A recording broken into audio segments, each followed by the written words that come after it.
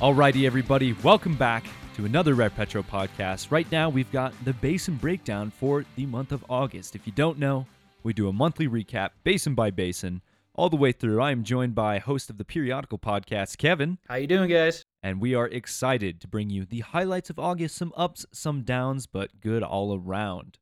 Ooh, that was a good rhyme. I like that. But first story, we're going to go ahead, start DJ Niobrara, Colorado. In a move that we have become all too familiar with, Colorado has adjusted its taxing on the oil and gas industry to address state budget deficits that are a result of the still depressed oil prices. So, although oil prices have been increasing slowly, the month of August showed that WTI prices could climb ever so slightly and remained in the realm of $42. Again, this is August. The Colorado Oil and Gas Conservation Commission raised the tax on production to compensate for a $3.4 million hole in the organization's budget with support from the industry and environmental groups. You don't see that very often. Industry support came from the fact that the increase was scaled back from what it potentially could have been thanks to the slightly increasing prices, and environmental groups are already pleased. Environmental groups are always pleased when oil and gas is taxed more, but Boulder County Commissioner Matt Jones urged the commission to go for the full increase in production tax in order to fulfill the agency's new mandate to protect public health, safety, welfare, and the environment. Governor Polis expressed his approval for the increase by saying it is, quote, viewed as a way to have the staff they need to process permitting quicker, end quote. So, Tavis, you find it funny that Boulder County has been, pursuing Senate Bill 181 to try and completely eliminate all oil and gas development in their county, but now they're trying to increase the taxes on oil and gas. It's either get rid of it or, right? You can't reap have the benefits. both. Yeah, reap the benefits of taxes or get rid of it. You can't profit off of what you banned. On some other state-level notes, Occidental, as we've talked about plenty of times before, is frantic for some free cash. Back in mid-August, Occidental announced that it had entered into a purchase and sale agreement to divest its land assets in Wyoming, Colorado, and Utah. CEO Vicki Hollub said, quote, this transaction significantly advances the progress against our $2 billion plus divestiture target for 2020, end quote. This deal is expected to free up approximately $1.33 billion for the aforementioned plan, which is put into place as a preparatory goal for when debt matures and needs to be paid off. Occidental has been struggling to get rid of foreign Anadarko assets in a market where few people are acquiring assets, so this is a significant win for the company. But an almost negligible amount compared to the several billion dollars that will mature in the coming 2 years. Tavis and I actually talked about this in a previous periodical. We were discussing E&P mergers and acquisitions, looking at the Oxy Anadarko. So if you want a little bit more information on this story, definitely check out the basin breakdown articles that Tavis is going to post here, and also definitely our previous periodical. And hey, if you like listening to us, check that out too. Boom, boom, boom. Speaking of boom, boom, boom, some wells are actually under threat from a record fire in Colorado. So the month of August was hot in more ways than one. The Pine Gulch fire was the second largest fire in the state of Colorado, burning an area of just over 139,000 acres. Storms over Pine Gulch continued to blow embers to other sources of dry fuel, spreading the fire. The fire contained dozens of oil and gas wells, which had been confirmed damaged. The fire department confirmed that they were working with operators. The fire department did say that they were working with operators in the area to protect the sites from damage and prevent increased damage from compromised gas lines. Kind of scary to think about. Oh, absolutely. I mean, see, this to me it's a win and it's a loss. It's a loss for the oil and gas industry. The industry we're working so hard to, promote and, keep profitable, keep flowing. But at the same time, it's almost a good thing that, these weren't homes. These weren't people's livelihoods. These weren't individuals. Yes, a company's going to struggle because it's going to be a lot of money to, get these back up and running, back up to par, if you will. So kind of like I said, wins and losses here. Moving on up to the Bakken fields of North Dakota, we've got some fun financial and economic info for you. So just how much can North Dakota's state-owned minerals be worth? Well, the State Department of Trust Lands commissioned a local company, Mineral Tracker, to determine how much mineral royalties are worth, and they paid them $350,000 to do this. Numbers are finally in, and it read that approximately $1.45 billion of mineral royalties are left in the state. Now, this number may seem low, but it's framed by variables such as projected future drilling, current oil prices, and declining productivity. Extrapolations from the company showed that the last well to be drilled on state-owned lands 30 years from now. If that price goes up, that date could become sooner. But I've got a little thought exercise for you here. Since 1981, there has been about $200 billion of oil produced in the state. We got data from the EIA, looked at it by 1,000 barrels a day, multiplied that by an average of, $45 per barrel, and we're looking at north of $200 billion of oil has been produced in the state. And that's conservative, too. Quick, dirty math at $45 a barrel and at $200 billion of production, they're only supposed to claim royalties of $1.45 billion in the next 30 years? It just doesn't seem right to me. Minuscule. So go ahead. You can do it at home, too. Check our math. They use the same assumption. Speaking of North Dakota production, let's check out what it's looked like here in the past few months. In fact, if you were able to look at a graph of both oil and gas production for the state of North Dakota, you would see a long, steady increased production until about the start of 2020. But during August, the data for June was collected and organized, and it showed that there's now a little hockey stick at the end of the graph. Or more simply, production finally increased for that month. This makes sense as oil prices climbed into the $40 per barrel in June, allowing production to be more economic for many producers.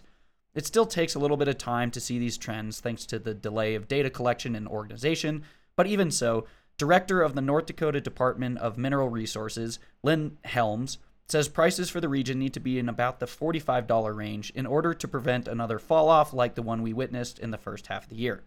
In addition to the looming threat of falling prices, there is an upcoming election. It's looking more and more likely that Biden will be elected, and if this happens, drilling permits could be cut by some 25%, causing hundreds of thousands of barrels a day in production to be cut. Now, taking that into account, maybe that's why there's only going to be $1.45 billion in mineral resources left in the state in 30 years. Yeah, and it's tough to look at this too because this is data from June that was organized by August so that we could present it to you in September. But the small downtick in pricing down to $37, I think is going to scare a lot of people out of production. So that happened what?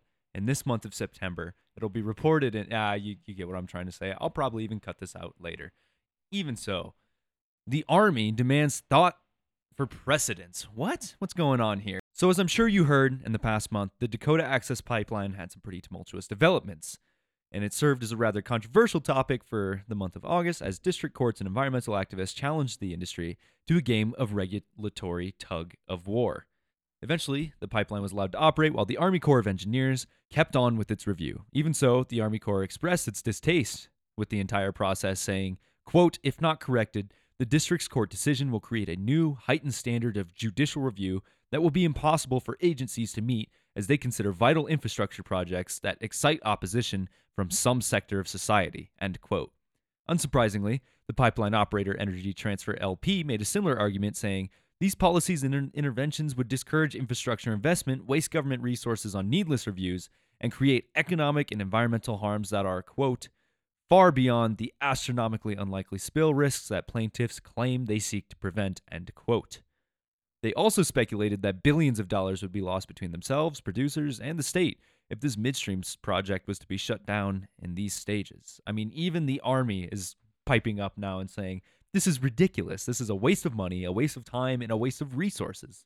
I agree. And the Army Corps of Engineers is a very prestigious group. It's not like they just went out to, some rednecks and said, hey, do an environmental review here. It's a very prestigious group of individuals. These guys are putting a lot of time and effort into this, and they're just getting so much pushback. And I think it's good to see that a group like this is finally starting to give a little pushback as well, saying, like you said, this is just getting ridiculous. Almost as ridiculous as the permit prices we're seeing up in the Marcellus region in Pennsylvania. So, in early August, there was the implementation of new regulation that raises the price of a shale gas well in Pennsylvania. Earlier this year, a company would have to fork over some $5,000 for a shale gas permit. But today, that number is going to run you $12,500, or a 150% increase. These permits are the basis of funding for the Pennsylvania Department of Environmental Protection regulatory program. So prices are adjusted from time to time to keep pace with costs of running the program. Even so, why the big jump? Well, the new price tag is based on an analysis of permitting trends between 2014 and 2017, which was already outdated before COVID absolutely tanked prices and limited drilling investment. In the first half of 2020, only 523 permits were issued, which is the smallest quantity in a 6-month period since 1993. This is likely a combination of trends, and companies are scared to drill since permits are only good for 1 year. And that makes sense. I mean, I don't know what's going to happen a year from now. I don't even know where I'll be living a year from now. No kidding, but I mean, that jump 5,000 to 12,000, that's absurd. It sounds unreasonable. I think it's unreasonable. But next, we have good news for gas producers all across the nation. And it kicked off right there in the Marcellus gas region of Pennsylvania. The Trump administration has been working hard at undoing Obama-era rules that were implemented to limit greenhouse gas emissions and went straight to Pittsburgh to make things official. Andrew Wheeler, the EPA administrator, was there to sign the rollback and praise the strategies that he feels are certain to strengthen and promote American energy. The EPA first proposed the rollback last year after accusing the Obama administration of enacting a legally flawed policy that, when revoked, will save companies tens of millions of dollars a year in compliance requirements, and not to mention time, without changing the trajectory of methane emissions. Sounds like a win-win. Even so, many states, California included, are expected to draft up a lawsuit and claim that the changes are illegal. Lifting these regulations could relax a lot of the regulatory pressures for small and mid-sized companies, but time will tell how long this repeal will last. So it seems the industry in that region of the country is pleased with the government, but what about the people? Well, there is strong support for industry and those government policies associated in the Marcellus. A recent poll from API Pennsylvania uncovers the tremendous local support for the industry. The poll revealed that 90% of Pennsylvanian voters value American energy, affordability, security, and independence. Granted, it would be kind of hard to say that you don't value that, but even so. Additionally, the polling shows that 60% of registered voters in the battleground state would be more likely to vote for a candidate who supports access to natural gas and oil produced in the United States. This support likely stems from the fact that Pennsylvania is the second largest natural gas producer in the country. This appears to be an accurate portrayal of results in the state, as a similar poll showed overwhelming support for the domestic energy development and independence. The people of Ohio seem to be aware of that fact, as much of their economy hinges on the development of natural gas plays as well, so they are also likely to vote by that standard, and this is definitely something to be expected when you're the second largest natural gas producer, but as you and I live in Colorado, this is not a sentiment that we get to see all that often, especially being so close to Boulder. No, not at all. It's kind of refreshing, if you will. Exactly, to know that, my uncle works in oil and gas, so I'll support the industry. That's cool. Just random people coming together. As we're going forward, we're definitely going to keep you updated on these stories because just here in the past couple weeks, we've seen, both presidential candidate nominee Biden and current President Trump visit the state, both trying to really support oil and gas, even though both of them are constantly changing their energy policies to really just win at all costs. We'll definitely keep you updated on these stories. Now that we're finished with the Marcellus region, we can say that we've passed gas and moved on to the Powder River Basin. I gotta give credit to Kevin for that joke. But a behemoth project for Wyoming. In early August, the BLM approved an absolutely massive project dubbed the Moneta Divide Project, which includes the approval and development of 4,250 oil and gas wells. Hot damn. Aethon Energy Management and Burlington Resources combined their efforts to propose the project, which is expected to recover 18.16 trillion cubic feet of natural gas and 254 million barrels of oil over 65 years, generating $182 million for federal royalties, $875 million in state severance tax, and $106 million in ad valorem tax annually. Big project. Annually? Lots of money. Dang. Yeah, annually. The scope of the work is not the only large part, considering that the project area includes 327,000 acres of land, of which 23% occupies private lands. So there's going to be some permitting and some money dumped there too. And additionally, Aethon Energy, one of the companies involved, filed for a permit to increase their dumping of wastewater into creeks up to 8.27 million gallons per day, after the Wyoming Department of Environmental Quality claimed that they were guilty of violating environmental regulations based on 2019 inspections of the creek. So let's see if the project proposal will be affected by the charges on these grounds and see if they can continue on their own. Well, I love the fact that these guys, it seems to be that they're planning for the future. Even though Oil prices are depressed. There's not a whole lot of activity going on out here. They're still moving forward with development plans. I mean, I love it. They're planning for the future. They see that there's a future in energy, which there is, in my opinion. So I really like this. Not a huge fan of the amount of wastewater they're dumping into creeks, but, maybe we can compromise, win right? some, lose some here. Speaking of environmental issues, the sage grouse are back at it again. Federal Judge Brian Morris stands strong in his opinion that all leases in the sage grouse habitat should be tossed. But for now, he's only suspended activity while companies can scramble the appeal. This is a story that our network originally covered back in May, and since then, the judge has voided 440 oil and gas leases in the greater sage-grouse habitat in Montana and Wyoming, claiming that the BLM has failed to follow its own plans for protecting the near-threatened species. Now, people are concerned about the sage-grouse because it's a good indicator of the sagebrush ecosystem that it resides in.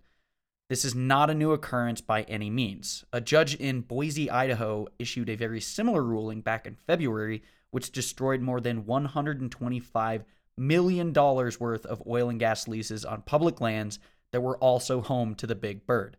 Both judges claimed that the Trump administration illegally curtailed public comment. A lot of these times, these judges get accused of being an activist judge. And it does kind of seem like an abuse of power. According to the American Bar, if you go to the website, the government website, and look up the role of judges, there's an excerpt that says, their role is to see that the rule of court procedures are followed by both sides without being influenced by public perception or their own personal views. So where's the prosecutor in this situation? Well, I think that, that very end statement, without being influenced by their own personal views. I totally understand protecting ecosystems. I totally understand protecting these birds, but I mean, completely eliminating any kind of oil. It's just, that's what those areas up north look like. It's just all sagebrush ecosystem. So if you try and say that, if there's ever a sage grouse in this area, we can't do any development, you're, again, we've talked about it before, pretty much just kicking development out of the state. Yeah, not just a little bit of development that is worth, in the Idaho case, $125 million. Moving out of the Rocky Mountains down south to the West Texas Permian Basin, we're looking at rig counts. The month of August was host to the first United States positive rig count since the beginning of COVID. Texas, of course, saw huge benefits, no thanks to Eagle Ford. The state rig count went up some 8 rigs. Yeehaw! With the Permian increasing 10. Oh my goodness. But the Eagle Ford decreased 2. This increase in rig count is riding off of the increase in prices, as August saw prices as high as $42 for WTI oil. An increase in price means that there are more people who are able to turn a profit and justify production costs. The worrisome part, hoping prices will continue to increase in the future. And continue they did not. And what happened was we had a positive rig count at the end of August, then there was a report of 0, and then a report of -2. Damn prices. But before we were talking about judges that were trying to stop oil and gas and hinder, well, we got other activist judges pushing and promoting oil and gas, so it is full steam ahead in Texas. It is no secret that they were guilty of flaring an absurd amount of gas in the past, but to make use of that gas, Kinder Morgan has been attempting to construct a 430-mile, 42-inch pipeline to take that wasted gas to markets. Sounds pretty good to me. Even though it will prevent gas from being needlessly flared, it continues to face plenty of opposition from multiple parties. Residents of Texas Hill Country joined forces with environmental groups to highlight an incident where drilling fluid was spilled in the Blanco River as the pipeline was being built underneath it. To accommodate them, Kinder Morgan did announce plans to build the pipeline around the river. So good on you, Kinder Morgan. That was pretty cool of you. Next, after the compromise was reached, the Sierra Club filed a motion in April to stop the construction of the pipeline, citing current and future damages that the project would cause to the environment. The motion also claimed that the Army Corps of Engineers did not complete proper environmental analysis. Heard this one before. Yeah, it's just the same story. Broken record, man. U.S. District Judge Robert Pittman for the Western District of Texas said the Sierra Club had not demonstrated adequate future impacts, as the pipeline should be operating by next year. So it's a little bit too late. He stated, quote, "Granting an injunction at this stage would not unring the bell. Harm that is extremely unlikely to occur is not a definitive threat of future harm warranting a preliminary injunction," end quote. Sierra Club staff attorney Joshua Smith said, "We are disappointed that the court declined to put an immediate stop to this illegal construction," and also referred to the project as a dangerous fracked gas pipeline, end quote. How is this an illegal construction? They got all the permitting. They went through all the legal battles and hoops. That guy's statement can kind of, in my opinion, just be thrown out the window. Oh, totally. I actually added him on LinkedIn in hopes that I could maybe ask him about it further, but he has not replied yet. And I do think that Judge Pittman made a pretty reasonable claim. He said, "I understand that you are concerned, but this thing's going to be completed by next year. You should have maybe said this earlier." Well, we saw that the Dakota Access Pipeline has been shut down, even though it's been running. So we'll just keep you guys updated on this one, too. Just more issues with pipelines. And if you want more info on pipelines, definitely check out some of our old periodicals and periodical podcasts. We do cover this topic quite a bit. Keeping things in Texas, moving to Central Texas specifically, we've got the Eagleford Basin. And really, a whole lot of crickets over there, man. Not much going on because it is not as profitable. But I was able to find a little bit of a story. Marathon Oil is leading the pack. Kind of speculative, but the Eagleford Shale has not been as profitable as the Permian thanks to associated production costs, but Marathon Oil is hopeful for the next year. They claim their Eagleford plays can break even at $35 a barrel, given that they can drive well costs below $750 per lateral foot and maintain a productivity IP30 of 970 barrels per day. So I guess that makes sense. We can make money if it gets cheaper is a pretty sensible claim. But the Federal Reserve Bank of Dallas just conducted a survey and found that out of 7 participating firms, the average break-even price was $46 with the low being $40. So if Marathon is able to accomplish this masterful feat of cost minimization, it will likely secure a large share of profits to be made in this field until others can catch up. Marathon put out a report saying, quote, "Marathon Oil is confident in taking on an unhedged risk going into 2021 to maximize on potential gains if commodity prices were to recover from the current level. However, this poses a huge threat to the company as the economic crisis is yet to be over," end quote. Marathon still has $3 billion in undrawn credit, and the first of its debts will be maturing in the second half of 2022 at $1 billion, so they have some time to figure this out. That still seems gutsy to me, though. Unhedged? All right, go for it. Yeah, and their claim is we can make more money if we can make it cheaper, which I imagine probably everyone in that region is trying to do. But that's really all the news I could find for the Eagleford. I mean, outside of infrastructure in the area closing down, I mean, there's hotels for sale in San Antonio, and one of their biggest claims, the biggest selling points, is that it's close to Eagleford companies operating in the Eagleford Shale. So what happens when those guys shut down, go out of business? Exactly, and they are shutting down and going out of business. Without Corona, I don't think the area needs as many hotels to house really the servicemen that they were built for. So let's hope the area can, find use for those areas and really pull through this. So we're rooting for you. Right, if we can get that break-even price to the $46, and a lot of people would be very happy, but I think that about clears it up for the Eagleford and Texas as a whole, which brings us to one of our favorite and most controversial segments. Say it with me, California. We've touched on this before, but you know what? Let's touch on it again. California is leading the nation with the worst power grid. Isn't that a title you would love to have there, Tavis? Number 1, baby. Near the end of August, millions of Californians were denied power as high temperatures caused the demand for power to exceed the supply. The green energy policies that the state pursues are likely exacerbating the problem of reduced grid reliability.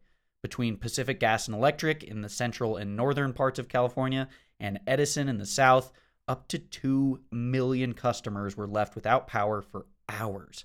When examining power outages between 2008 and 2017, California has solidified itself as the champion with 4,297 outages. Great work, California. Great work.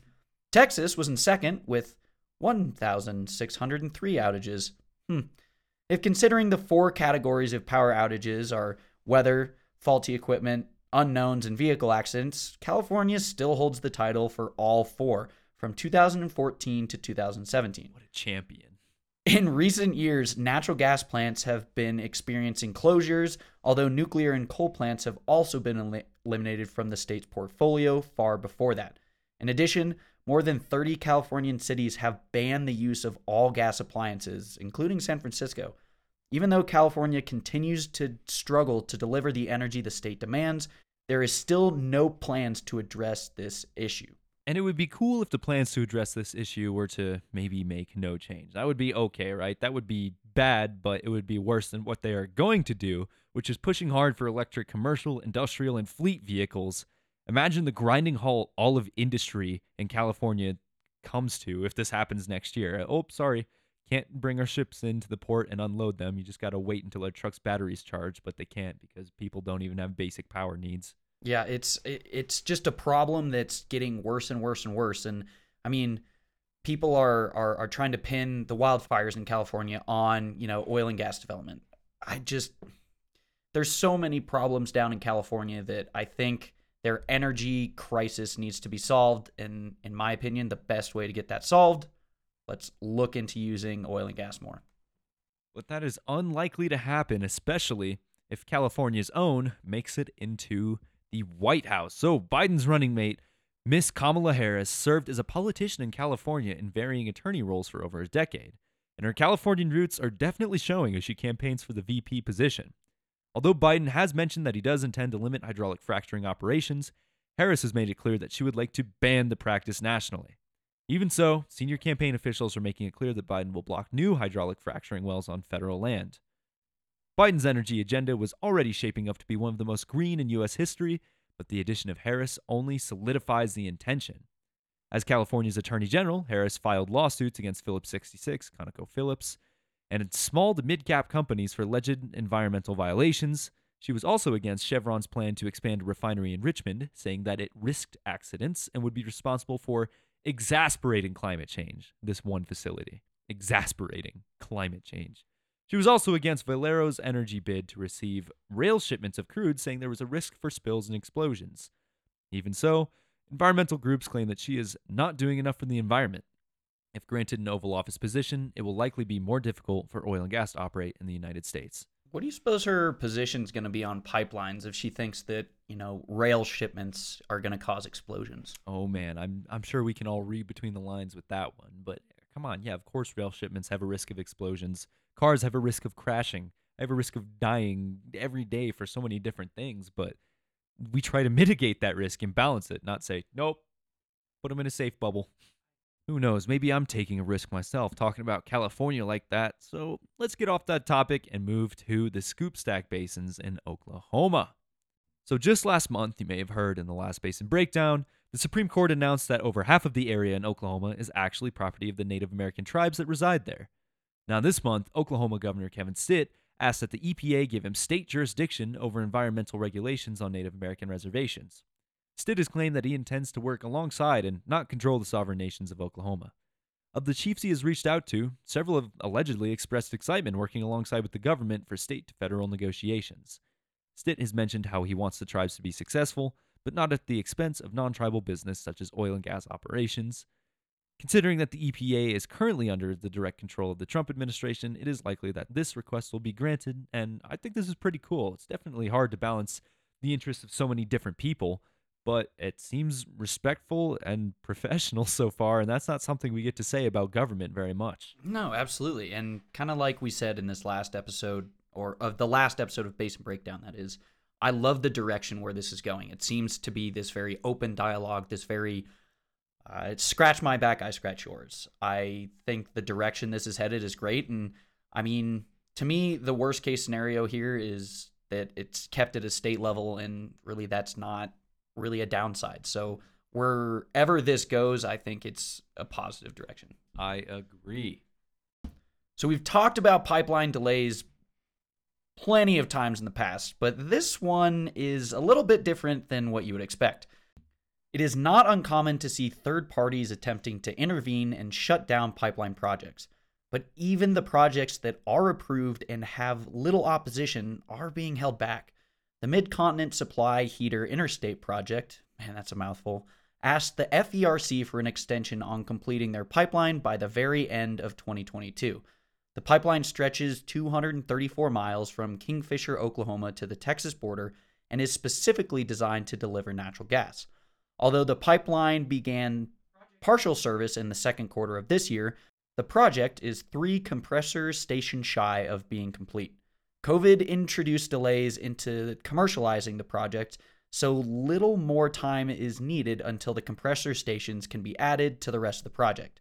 Once completed, the pipeline is capable of moving 1.44 billion cubic feet of gas per day.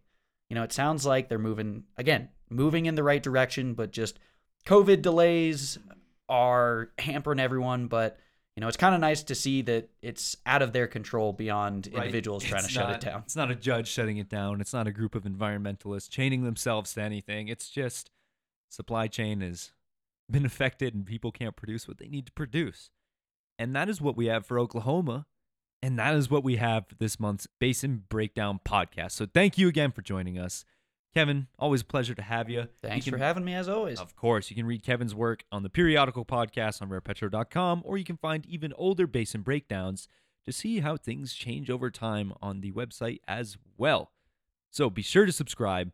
Let us know what you'd like to hear in the reviews, or contact us directly at podcast@rarepetro.com. Until we see you next time, take care, everybody.